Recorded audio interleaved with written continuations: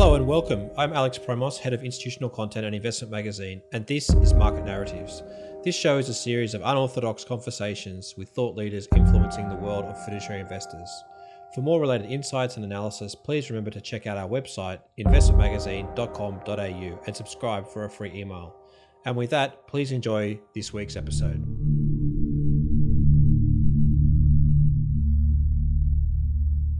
My guest today is Mo Khan. He is the Vice President and Senior Quantitative Research Analyst at Causeway Capital Management. In this episode, we discuss how the sensitivity of ESG has changed over the past 10 years, the economic rationale between ESG and alpha, the importance of developing an internal view of ESG factors, and how they may line up with the many data sources and signals available. We also look at how ESG differs at the stock level versus integration at the portfolio level, how ESG integration can be sometimes viewed as an alternative to negative screens. We look at standardization of ESG reporting and its importance in making sure that there's consistency. And finally, we look at the role of investor education and the sharing of research between fiduciaries to try and fast track some of the developments that we've seen in ESG. I hope you enjoy the conversation. So look, maybe Mo, if you can give me a bit of context of what's happened over the last, let's say, 5 years that ESG has come to the forefront. Was ESG not part of the forefront 5-10 years ago? What's changed in terms of your thinking there?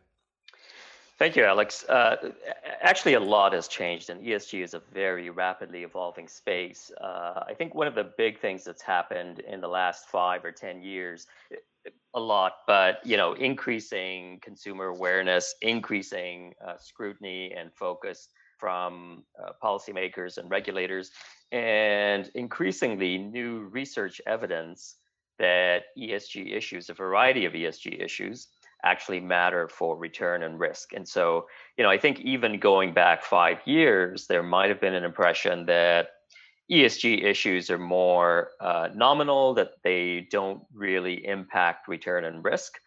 From there, I think we move to sort of the sense that ESG issues might have an impact on risk, and particularly thinking about headline risk. And I think with more research evidence, there's now an increasing belief that ESG issues matter for both return and risk, and therefore very relevant for fiduciary investors. Is the evolution also because when ESG was seen historically, it was more of a screen and a negative screen that people look to take out particular stocks that were problematic, and now we're actually drilling down into the particular factors within companies that are problematic and looking more deeply? That's certainly part of it. And you're right that, these negative screens as socially responsible screens have been around for quite a while. And that might have fed this perception that ESG issues are sort of limited to the left tail of outcomes and are risk relevant, but maybe not so much alpha relevant. A lot of the issues, there are many issues that we're beginning to understand more clearly, that their risk and return impact, their return impact in particular, is increasingly coming into focus. If you think about climate change, 10, 15 years ago, this was certainly not, the transition and physical risks and opportunities from climate change certainly were not very well understood. Now we have this increasing push towards low carbon mobility. You can see, in the UK, for example, expected to ban the sale of petrol vehicles from 2030, opportunities for developing new technologies in electric vehicles, in batteries, and storage, energy storage, renewable technologies. All of this has happened. A lot of this is very recent. And so I think it's just a matter of increasing awareness, increasing understanding, and also, frankly, just many of these impacts are, either the issues are new, as with climate change, and so we're beginning to see the impact, or there's just heightened sensitivity around issues. If we think about, social issues, maybe a company experiencing or alleged to have some unfair labor practices.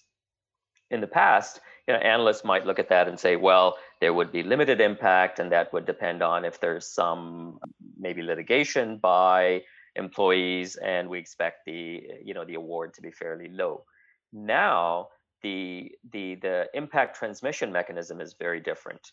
If the same thing is alleged at a company, it might, if it's part of a long supply chain, it supplies, let's say, an electronics manufacturer, that manufacturer might suspend the supplier for a while until these issues are resolved. If the company is in fashion, it might, with the accelerated news cycle, with the availability of social media, that the company that brand could very quickly lose cachet and lose customers overnight. So I think the return and risk impacts, uh, there are different transmission mechanisms. There are that have, and a lot of these issues are both either new or there's increased heightened sensitivity around them.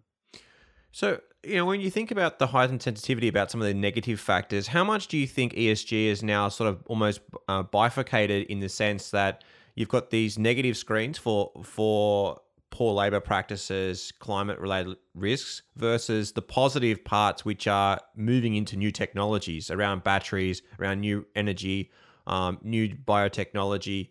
How do you think about that piece? As we think about ESG and potentially alpha, is the focus more on the positive, the right tail, the wins because there's this tailwind coming behind some of these ESG factors, or do we think about it avoiding or cutting out the negative left tail? It's a combination. So when you look at some of the research that's been conducted by myself and others, if these really have an impact on the entire cross section of firms. And so when we develop, for example, measures or ESG ratings, there's variation in the cross section. And we can look at, for example, one piece of evidence would be looking at the return differential between companies with the strongest ESG characteristics versus companies with the poorest ESG characteristics. In my research, these scores are sector neutral. And so it's not, any result is not being driven by a particular sector tilt. For example, it's not being driven by tilting towards technology companies that have tailwinds in that sense. And so it's sector relative, the scores, and we can look at the performance differential between the best and the worst. And we see a very both statistically significant and economically significant performance differential, return differential, that is not due to any other style exposure. So it's not because, if we form this long short portfolio, we're capturing any sort of value tilt, growth tilt, momentum tilt, or any other style exposure. It's strictly due to differences in the ESG characteristics of these firms. So it really is, it's coming from the entire cross section. You want to do, there might be a role in portfolio construction for a little bit of negative screening. So maybe you want to avoid the very, very worst performers. But then you can use the entire cross section to form the portfolio. And obviously, you'd be overweight the best and underweight the others without resorting to negative screening. Is it fair to say that it's somewhat of a factor? This ESG, it's something that you could potentially go long short on? in so it is a signal that we can exploit in the full cross section. The evidence, certainly in my research, is that we can form these long short portfolios, but that's one way of looking at the return differential. If you're a long only manager, obviously the long short has a overweight underweight interpretation. So it can certainly be, in terms of implementation, you can certainly implement this return predictive signal through a long short strategy. You can also implement it in other ways. If you have a benchmark relative to which your assets are managed, and you're overweight the best stocks, there might be, there might be a way to implement it in that way as well. When you think about the range of fiduciaries have got different trustee boards, different corporate directors that help them and guide them. How do you make sure that as a portfolio manager, you think about their particular issues and then map them to a portfolio, given that so many funds have very different ways of looking at particular issues around labor rights and so forth? How do you, as a quantitative manager, think about that issue? Yeah, that's a great question. So we look at the issues that we emphasize in our ESG metrics are those that some of the more prominent issues. Um, In the social pillar, we see increasingly an emphasis on modern slavery risks within the supply chain and within a company's operations. And so that's been an area of focus where we've constructed new metrics to really more accurately measure companies' exposures to those risks. And that's something that asset owners are increasingly, it's a key issue for them. In the environmental pillar, climate change, transition and physical risks are very important. Water intensities, waste intensities, these are important. And so we tend to place a heavier emphasis on them. And we share very in detail the research with asset owners. They have a very clear understanding of the factors that are emphasized in our models and are able to look at the resulting portfolio to see the names in that portfolio and whether or not it conforms with sort of their intuition and their priors about what they would expect, the types of names they would expect to be good ESG companies. Mhm. As you think about, obviously, building your portfolio, data is a big part of that, and there are evidently data challenges with everything we do. Even in just traditional finance outside of ESG. But as you start to get into the nuance of ESG factors, even within climate change, there's so many different factors to look at. Even if you just picked out exposure to water, that's very challenging. Exposure to different labor rights, very challenging. How do you think about creating an ordinal structure around the data that you use to then build the portfolio? Yes, data certainly challenges with the data, with the ESG data. A very common finding is that there is disagreement between different ESG ratings providers. As you mentioned, this disagreement, in a sense, in ratings or heterogeneity of views is very common in finance. It's common also to other, if you think of other style factors such as quality. What does quality mean? Quality means different things to different managers, to different fund providers. And if you look at different portfolios, quality portfolios, they would not be a 100% overlap in terms of the names they hold. There might be low correlation in the returns. Is quality about profitability? Is it about the quality of the earnings and their persistence? Is it about the profit growth, profit stability, capital structure? Is it about payout or investment or some combination thereof? So heterogeneity in views or in measurement of other factors and signals is very common in finance. It's not limited to ESG. The second point that I would make is that this disagreement between ratings providers does not imply that the ratings are wrong. Because ESG is, it's sort of an umbrella term for a multitude of issues. And so any ESG perspective, view, or rating is really multidimensional. And there you would expect disagreements between different ratings providers because the fact their scope might be different, the methodologies that they employ might be different. They might place different weight on different issues, which was part of your question.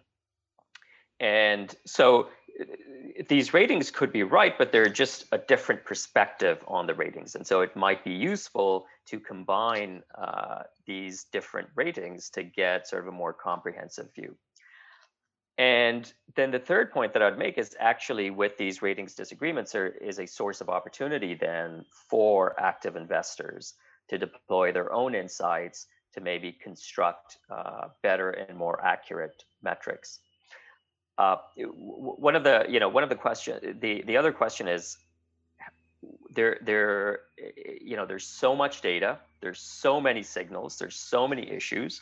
What do we look at? What do we focus on? What do we emphasize when we're constructing these metrics quantitatively?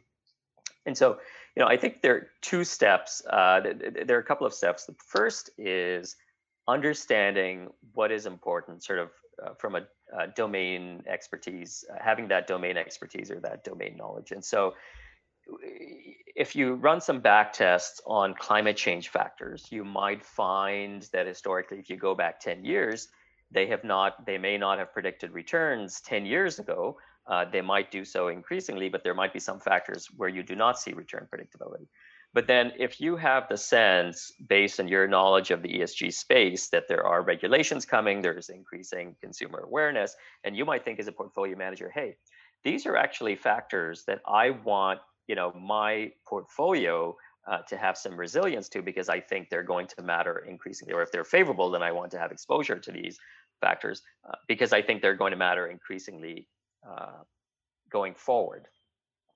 So there's a role for that. The other, I think, technique that one can use is really modern machine learning techniques and statistical learning techniques, where we can have, an array of signals, and we can use these techniques to parse out what might be more relevant, what we should emphasize more. And so essentially, there's a selection element there. We can use that either to select, or if we prefer to rely on domain expertise to select the factors, then there is a role even beyond that for sort of compressing the space of signals that we're looking at using dimension reduction techniques.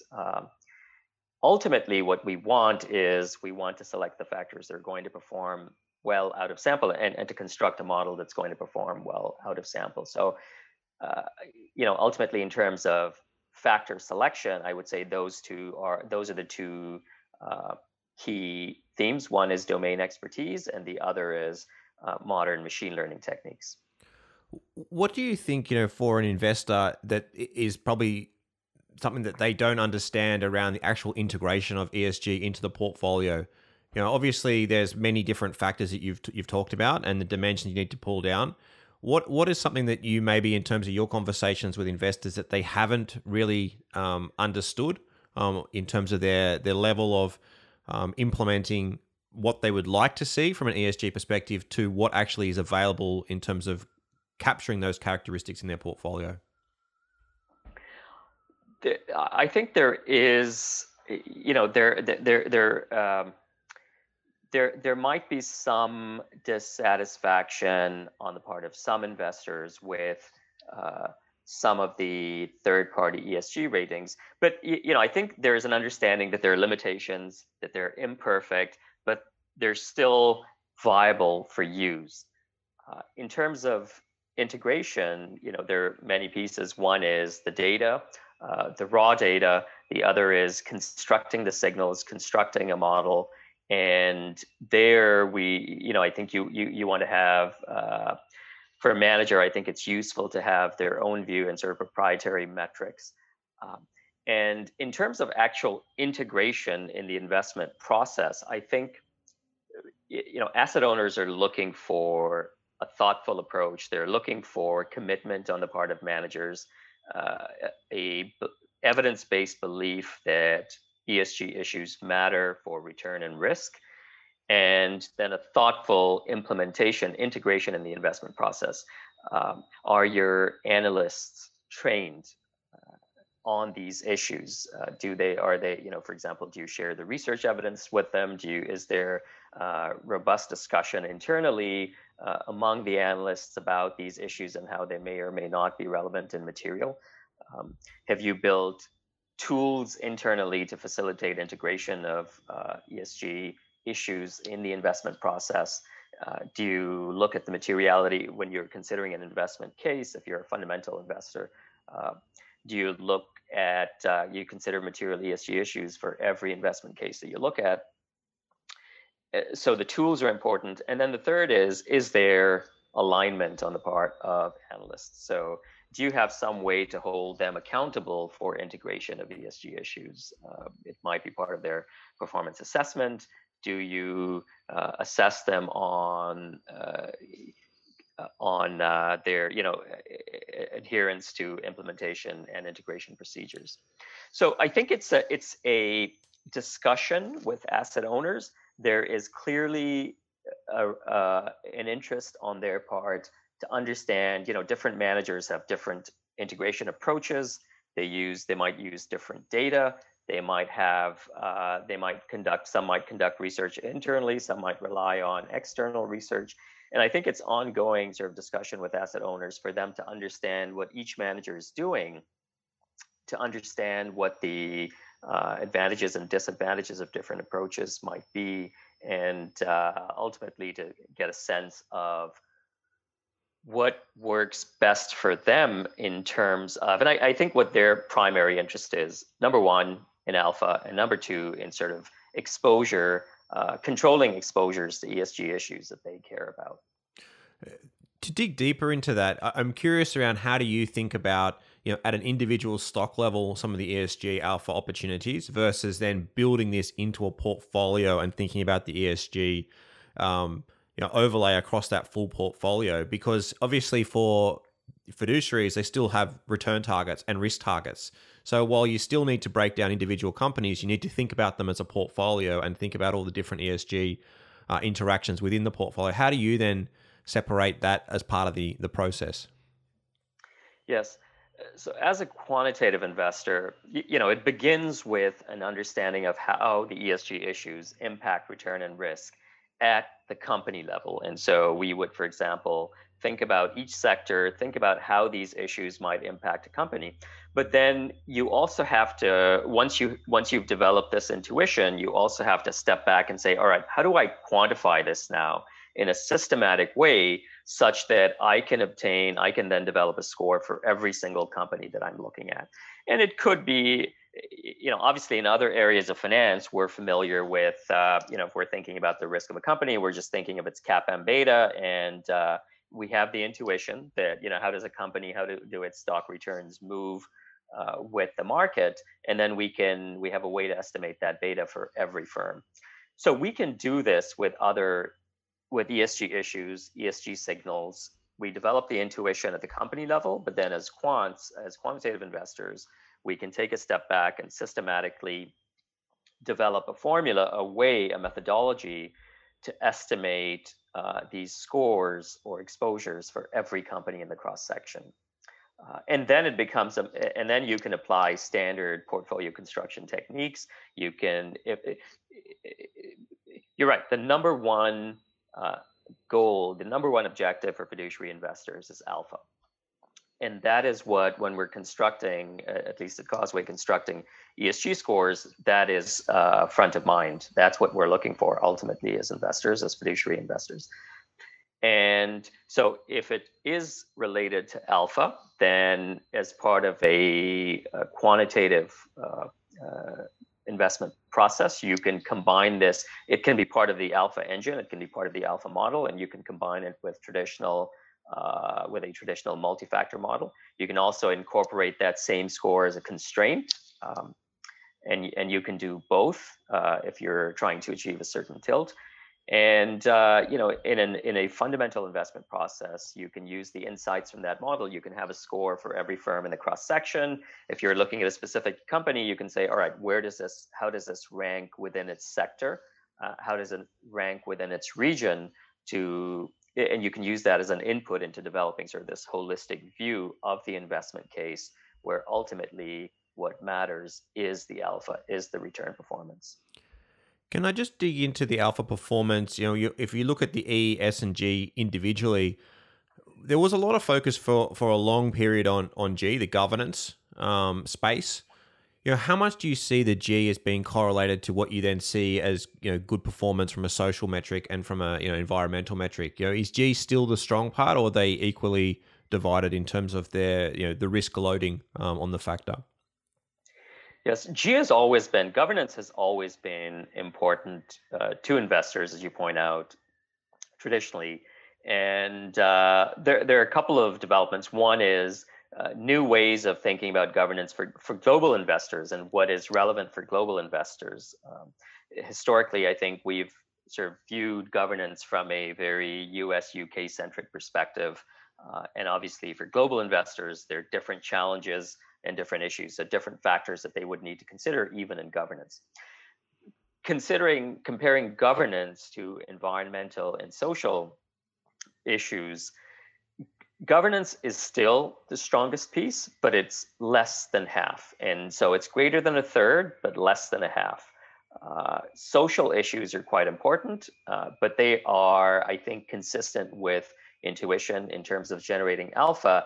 They're the least important of the three, but by no means is the weight on them trivial or negligible. It's still an important weight. It's less than a third, but it's not trivial. And so that's roughly the rank ordering. Governance the most important, but a bit over one third. Environmental, roughly in the middle there, and social issues less important than governance and environmental, but non-trivial weight. When you think about the weightings for this, obviously data is important. One part we didn't discuss when we were talking about it is the disclosure reporting standards that we see, and they're very different around the world. How do you think about when you're looking at a portfolio, a global portfolio, for example, how do you then try to adjust for different disclosure and reporting standards? That is that is another challenge, as you point out, and companies. Luckily, though, I think a lot of companies are increasingly reporting on their sustainability ESG achievements and their goals and targets. So disclosure is improving because I think everyone realizes, companies realize how important it is to outside parties. They're also being the third party ESG ratings providers have increasingly a lot of analysts. They have analysts in different regions that might be relying on not just company disclosures, but also news items, regulatory filings, and so on. To the extent that there isn't full disclosure, obviously, because it's not mandated and it's not uniform, as with, for example, accounting, financial disclosures, uh, there would be some challenges, but I would say increasingly it's improving. How do you then think about ESG engagement? Being a quant shop, obviously you build your portfolio. Then how do you think about your ability to engage with these companies? Can you put that as a key element or a factor in terms of the types of companies that you want to put in the portfolio, given that you know that they're more open to engagement? How do you think about it? Yes, I think engagement is definitely it's a more viable approach, I'd say, for fundamental investors. And at Causeway, we have both quantitative and fundamental investment capabilities. And, quantitative investors obviously hold in a quantitative portfolio, you'd have a lot more names and there would generally be higher turnover. And so engagement is generally not very viable, but definitely it is for fundamental investors. And there the question becomes, in terms of engagement, I think it's important, and it's increasingly viewed as an alternative to negative screening. Instead of screening out companies, let's engage with them to try to effect positive change. So there's more of I think that constructive approach is more in favor today. Engagement, I think, should also be selective. Obviously, for any investor, you can't engage with every single company in your portfolio. You want to be selective about which companies you engage with. And the way to do that, really, the approach has to be, first of all, to prioritize your engagements. And so you have to develop a rule for prioritizing. It could be that maybe there's a particular issue that is of most interest to a manager. And they would say, well, I'm going to engage with companies in my portfolio that score the lowest on this particular issue.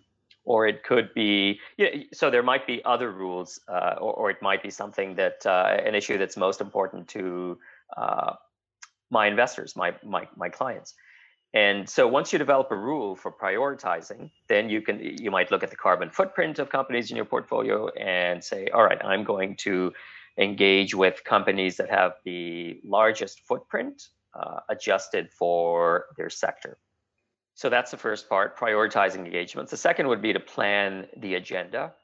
What is the desired outcome if you were to engage with them? I think you have to have a clear sense of that.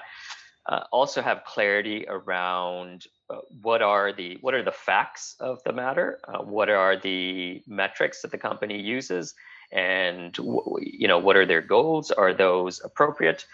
Could they be more aggressive? And then once you've planned the agenda and you actually engage, then I think you want to have a record, a log of the interactions. You want to monitor sort of the ongoing discussion. And at the very end, I think this is something that could feed into how the position is sized. It might ultimately have some input in that sense into the buy, sells, or trim decision. Let's move to education. And all institutional investors seem to have their own ESG analysts or head of ESG, and it's similar around the world. Is there some way that maybe investors and managers can also work together a bit more? It still feels a bit piecemeal in terms of the way each of them looks at it and the different elements that are important to them.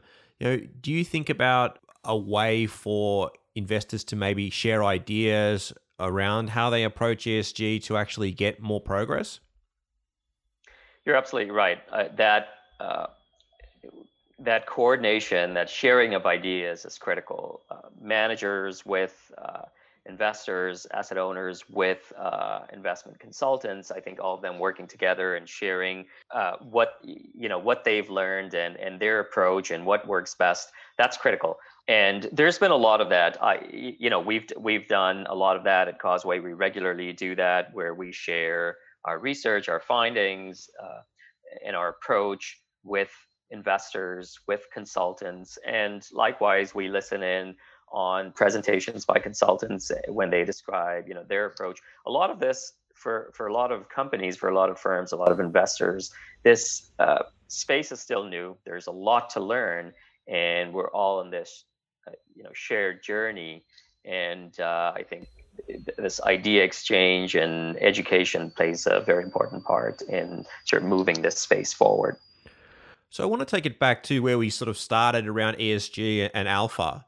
How do you think about the longevity of alpha, right? Alpha as a concept is obviously always there for institutional investors. The challenge is trying to find it and also find it from a long-term perspective. How do you think about ESG and alpha having, a continual ability for investors to capture it, particularly as more and more people are moving down that path, right? Is the inefficiency that you're looking for going to remain, or we just have to keep looking in different ways to capture alpha? So at the moment, there is, based on the research, there is very significant evidence of alpha. It's both economically significant, the magnitude is large, and it's statistically significant. We have seen that this alpha has become increasingly important over the last few years. And given the general direction of ESG, the ESG space, I think it's going to continue to be important for the foreseeable future. It's going to be very important. Lots of new developments that are going to have an implication for return and risk. Is this a durable source of alpha? And what happens as obviously, over time? I think there are a lot of durable sources of alpha, durable sources of compensated risk and return. If you look at the other style factors, if you look at the traditional style factors, a lot of them were discovered a long time ago and continue to have efficacy. It's difficult to forecast precisely how, but what I would say is that there's no reason to believe that this alpha opportunity is going to disappear in the near future. Do you feel that the alpha opportunity may evolve in terms of becoming more nuanced? Like we saw historically. Let's say you go back 50 years when there was a lot of active managers, alpha was there, but passive has sort of taken away a lot of those opportunities. Do you see there an evolution in terms of, to find alpha in this sector, you need to be much more specific in the types of stocks that you pick? Yes, absolutely. I think there is definitely a role for continued research in this area and development of new and novel metrics that are adapting to the changing landscape, that are capturing new opportunities and new risks as they arise from either policy and regulation or consumer preference. So there's absolutely that need, I think, and that's in general. I would, say that as an active manager, that's an ongoing effort. Is the research, and you constantly want to be at the cutting edge, developing and refining your metrics, developing new ones, and in order to sustain that advantage and to be able to have that alpha potential. Mm-hmm. All right, that's a great place to leave it. Thank you very much for your time today, Mo. Thank you very much, Alex. Thank you for joining us. All views expressed on this podcast are subject to change and do not necessarily reflect the views of Connexus Financial. This podcast is for educational purposes only and should not be relied upon as investment advice.